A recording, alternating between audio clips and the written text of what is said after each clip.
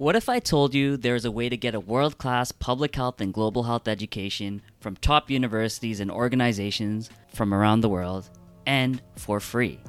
Would you believe me? Or maybe you would think it was a scam. Well, I'm here to tell you that there are a bunch of online learning platforms that offer high-quality upskilling opportunities and provide an opportunity to expand your knowledge or just get started.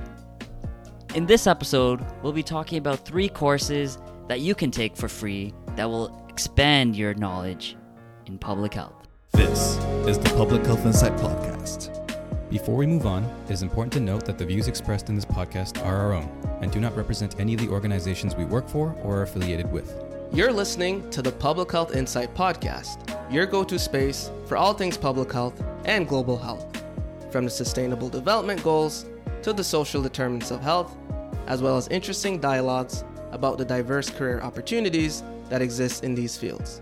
Remember to subscribe to the podcast and leave us a rating on Apple Podcasts and Spotify so other people like you can benefit from our content. Joining me today is my favorite public health professional, Gordon Thane.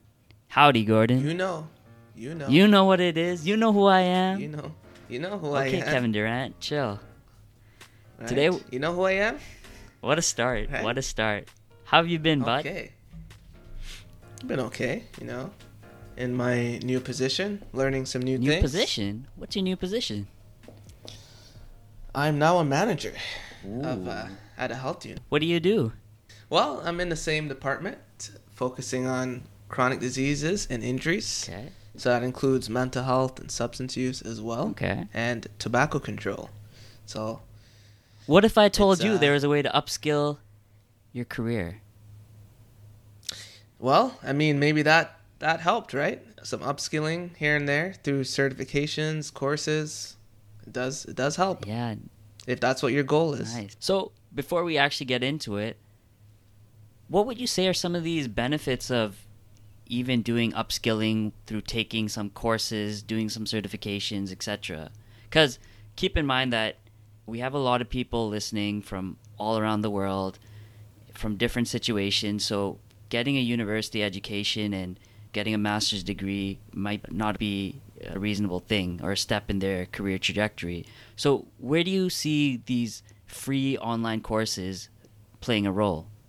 The main thing with doing courses or certifications or just any way you can get information is learning, right? So at this present moment, you have a knowledge base and a certain set of skills that you won't be able to expand unless you explore ways to consume information and to learn.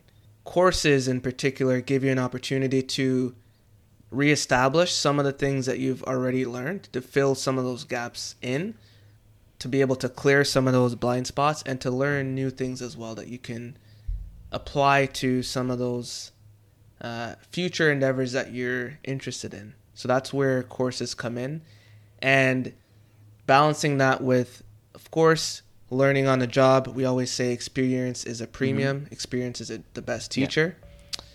But even while you're getting experience in a formal position, learning on the side, continually developing yourself, continuing education is very important because you learn new and emerging best practices Right. as well that you can apply. And a lot of times, especially if you're working at somewhere for a while, organizations have a certain way of thinking and doing things, and doing something like an external course can help you break that mold. I loved what you said there, and keep in mind, everyone knows public health and global health is such a evolving field, whether it's definitions, new ideas, new concepts. So how do you get on top of those things if you find yourself just learning from the things you learn at work? And if you've been at that role for a while, like you mentioned, how much new material are you learning? So today what we're going to be talking about are 3 interesting and unique courses to learn about different things that you might not be familiar with to ultimately help you grow as a professional. Yeah.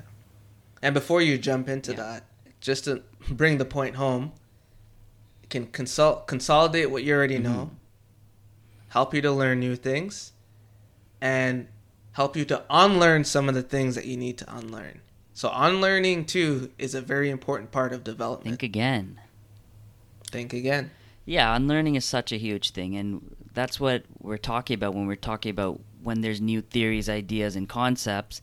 You might be familiar with the way of doing things, but as our society evolves, there's new ways of thinking, and that requires a lot of unlearning and learning new ideas and perspectives and seeing how that fits in your schema of things and readjusting the way you thought about some things. So, without further ado, I know everyone's excited to hear about some of the courses that are free out here. So the first one I want to bring to people's attention is the Health Promotion Foundations by Public Health Ontario. And this is basically a course for people interested in health promotion, as well as for seasoned professionals who are just like looking for a refresher on the history of health promotion, especially in Canada, definitions and concepts, models and theories, behavior change, and health promotion strategies. And this particular course has 9 modules, and the course is around 5 hours long in total, so you could do it at your own pace for the most part, and you will be generated a certificate of completion by the end of it. Now, Gordon, Mr. Laurie Chow Memorial Awardee, Mr. Health Promotion himself, why do you think it's important for public health and global health professionals to have a solid, firm foundational understanding of health promotion? I'll answer your question by maybe speaking first about folks who aren't traditionally thought of in the realm of health promotion that should integrate health promotion in their work. So if you think of clinicians, for example, healthcare providers being primary care, family doctors, dentists, they're not in the traditional way that we think of public health engaging in public health work. They're seeing patients are their patients rather than the population. Of course, they can have a community impact while doing so, but it's not traditionally what's thought of as health promotion. But when you think of things like dig deeper into oral health, so dentistry, you go to the dentist, you get your teeth cleaned. Oh, Gordon, how often do you floss? How are you brushing? What the dental hygienist or the dentist is doing is giving you some education on oral hygiene and oral health. Okay? So when you scale that up to a population level, whether it's a family, community, or even a bigger net, what you're really engaging in is health promotion. And to properly engage in health promotion, you have to understand how health promotion works and the barriers each person faces when asked to engage in a healthy behavior. So those foundational principles in health promotion are also important for those who aren't doing that as part of their traditional role. For folks who are more traditional, public health, global health, of course, health promotion is something I would imagine is taught in every program to some degree. And depending on whether you specialized in it or not, maybe you didn't really get too detailed in the levels of the theories of change and the different concepts in health promotion and the historical context behind health promotion. So this course gives you an opportunity to refresh those learnings and to be able to keep that front and center of your mind. And for those who are maybe just about to graduate or leave school and maybe did not specialize in health promotion, it's a good way to indicate to your employer that you're very interested in it and you are aware of the core concepts and jargons being used in that field. Time out. So how would you actually tell the employer or showcase to them that by doing this course, you've gained an advantage of some sort? This depends on, of course, where you are in your career. So for someone like me, over the last 3 years, I have been knee-deep in health promotion. Someone like me, for my own learning, I would do the course. I have done it before when I was a student. It's not something I would reflect anywhere on my resume for me. However, me, 3 years ago, when I didn't have a job, I, of course, 100% valued the learning that I got from this, and I felt that it was important to reflect somewhere in my job application. So on my job application, I had a section, I think I called it continued learning or something, and I highlight there things that I took outside of my formal education to advance my learning. And that just shows that I'm serious about what I'm doing and that I'm tailoring my learning experience specific to the job that I'm applying for. Yeah, I think that's fantastic. And I've used courses like these in the past where I highlighted on a cover letter, just showing that I am keen on learning more and actively taking the time to learn a new area that I'm not familiar with. Maybe my experiences on my resume don't showcase that I can do a specific thing, but by showing that you're actively dedicated and you're keen on learning new things, it shows you're very flexible, adaptable, and you're willing to put in the time to learn. And I think that can show off as a really good thing on an interview as well, or cover letter. I'm glad you said interview, because if you're interviewing for a health promotion position, I would probably maybe bet a substantial amount of money, if I was a bettor, that you would be asked something about a health promotion concept. So this course will also act as something to prepare you for your interview. And of course, a lot of times when we think of interview preparation, we see it as something discrete, that as if preparing for the interview, you've completed the interview, that preparation is no longer relevant. That's also on-the-job training as well. So you're preparing for the interview. They're asking you questions based on what you'll be doing in your job. So that's the first time in the application process you'd be thinking about it. So hearing about what you'd be doing on the job, learning about health promotion will also give you a framework for things that you can try to do if you are fortunate and deserving of that position. Okay, so of course we'll include the link to this course and all the other courses we talked about in the description. So be sure to check that out and enroll in these courses. Shout out to Public Health Ontario for offering Doing that. amazing things for our communities. So thank you. Now, number 2, Essential Epidemiological Tools for Public Health Practice by Johns Hopkins University. And this course is taught by Dr. Runa Chandran. Now, this course will basically provide you with skills, tools that will enhance your ability to describe and understand the health of your community. You'll learn about the tools that epidemiologists use, and in fact, all public health professionals will need or require at some point, including, being able to have conversations about epidemiology, data visualization, describing risk factors, understanding and evaluating the burden of specific diseases or conditions in population, and really getting a sense of basic epidemiological skills like mapping, estimation, geographic information systems, statistical methods, and visualization. So it sounds like a really cool course, and it's a foundational course. It's for people who may not be super familiar with epidemiology, and for those who maybe have never taken an epidemiology course or did not do a specialization in epidemiology, learning from Dr. Chandran in this free online course can be really valuable. And I know Gordon had the opportunity recently to talk to Dr. Regan. Can you tell us a bit about why you think having a healthy understanding of epidemiology would be a useful tool for health professionals? The interesting thing about this question is it's easy to say, well, I'm not in data analysis. I'm not an epidemiologist. I don't need to take this course. Or I don't need to advance my knowledge of epidemiology. Yeah, you could be right. You also could be wrong. So the reason you could be wrong is if I'm reflecting on myself, I have had, in our program, we've had an epidemiology course and a biostatistics course.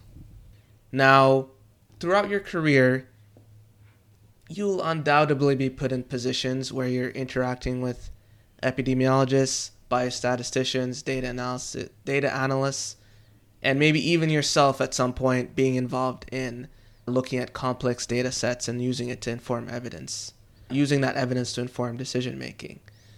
Now, for me, when I'm thinking about this now, I think it's good for anyone who is in public health to be familiar with epidemiology.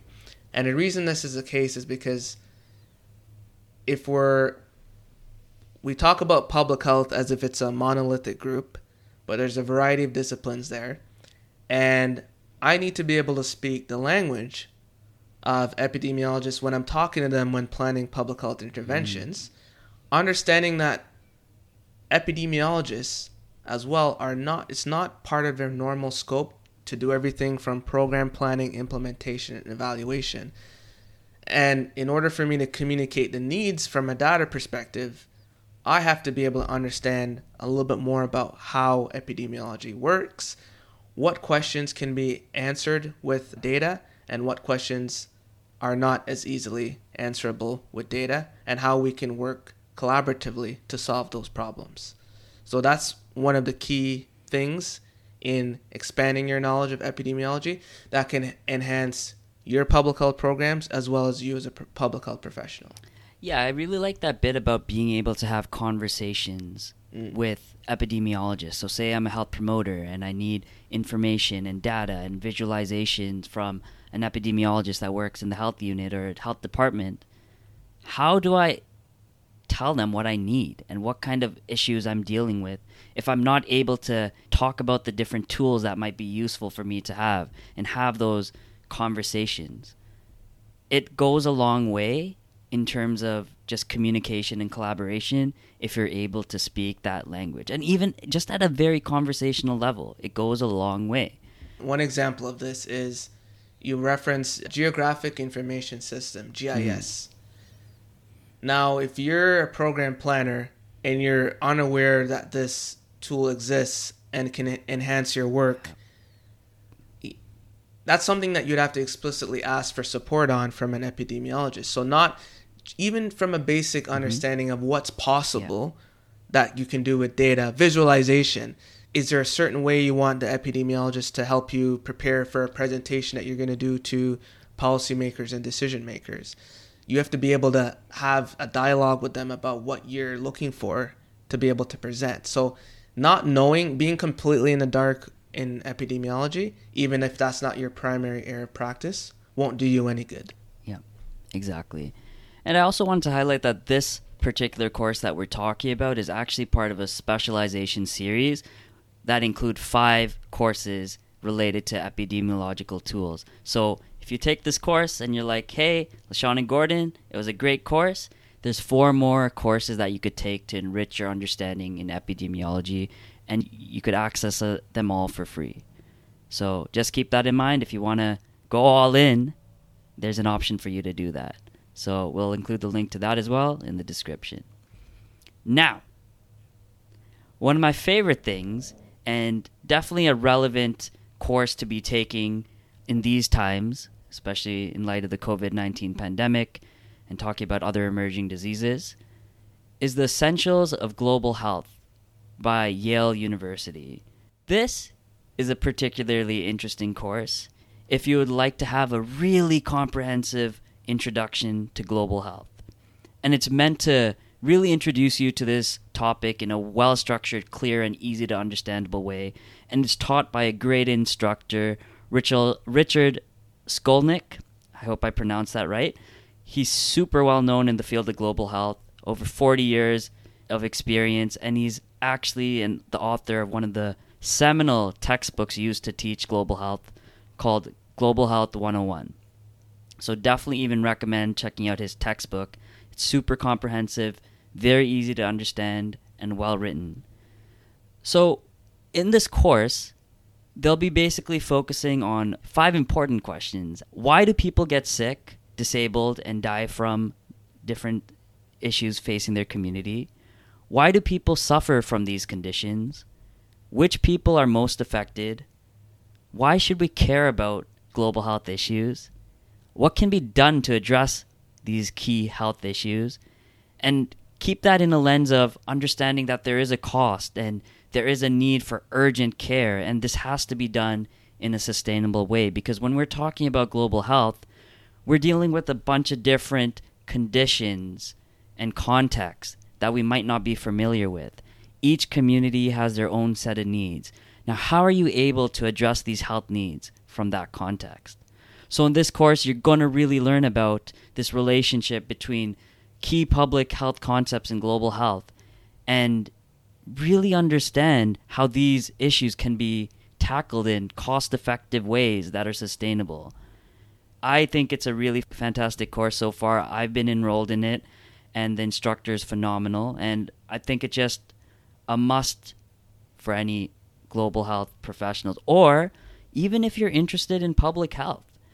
There is a huge relationship between public health and global health, as we see with this global health pandemic, and many people are arguing that they're one and the same at this point, right? In the way we define global health and public health, sure, I'm more of a public health person, and you're both.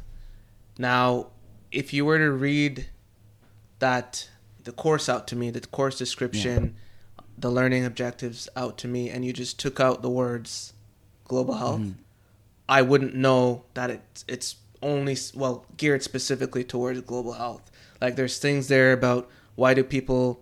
You're talking about social determinants of health. You're talking about how to address those key issues in low resource environments, how to sustain programs.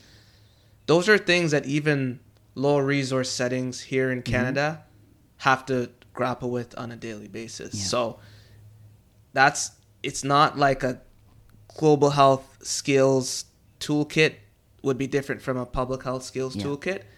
It's just, of course, you're focused more on populations abroad, but the skills that you would need and the knowledge that you would get from doing this course is undoubtedly transferable to a local context, no matter where you are. Yeah, and one of the things I always think of is with globalization, with the spread of these diseases, with increased travel and movement across the world, right, and increased migration of people in different parts of the world going in and out of places, you really want to have an understanding of what's going on around the world. Because these are different contexts where different health concerns and conditions can arise, and you really want to understand the different causes of these diseases and where people are coming from and some of the conditions that they live, play, and work in. Because that's going to give you the upper hand when you're designing programming, policy, and just really understanding the true needs of your community, whether local or abroad. So having that more global sense of health is definitely beneficial.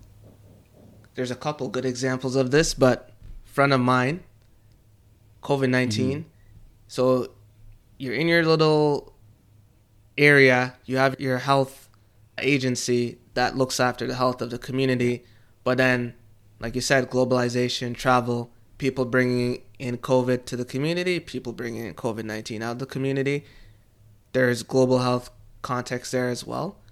There's global health context there with when you look at tuberculosis. So we know a lot of we had an episode a few months ago where we spoke to some folks doing some amazing work in tuberculosis prevention and control. And a lot of those disproportionately affected by tuberculosis are immigrants. So if you're a local public health program and you're not really having that understanding of global health context, it can serve as it can impair your programming because you lack that context. Even though it's your local public health program, but there's intersections there with global health, no matter how you want to slice the pie. Yeah, exactly. And I think it's important to say that, and I did already mention, a lot of people argue that there shouldn't be this broad distinction between key principles in public health and global health. Many of them argue that there is that focus, both in public health and global health, about public good. There is that common key principle of the belief that there is a global perspective to many of these health issues. There is that common understanding of they're both scientific and interdisciplinary disciplines, and in both cases, you need multi-level approaches for your interventions. And so, complementary to that is this idea of just being able to understand these comprehensive frameworks in health and health policy and understanding the role of financing in both these situations. So there's many similarities, and you could argue it for it both ways. That's not the context of this podcast, but just understanding that there are concerns that go beyond your local community that can help make you a better health professional overall.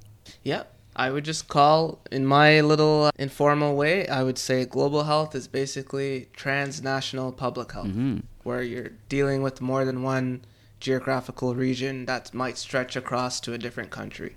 There it is. All right, folks. With that, we've listed 3 courses for you that we think is super relevant and will give you the skills you need to advance as a public health or global health professional, and we will leave the links in the description. But until next time, my name is LaShawn, and this is my buddy Gordon. Peace. Peace. Thank you for listening to the Public Health Insight Podcast, your go-to space for informative conversations, inspiring community action. If you enjoy our podcast, be sure to subscribe and leave us a rating on Apple Podcasts or Spotify. See you in the next one.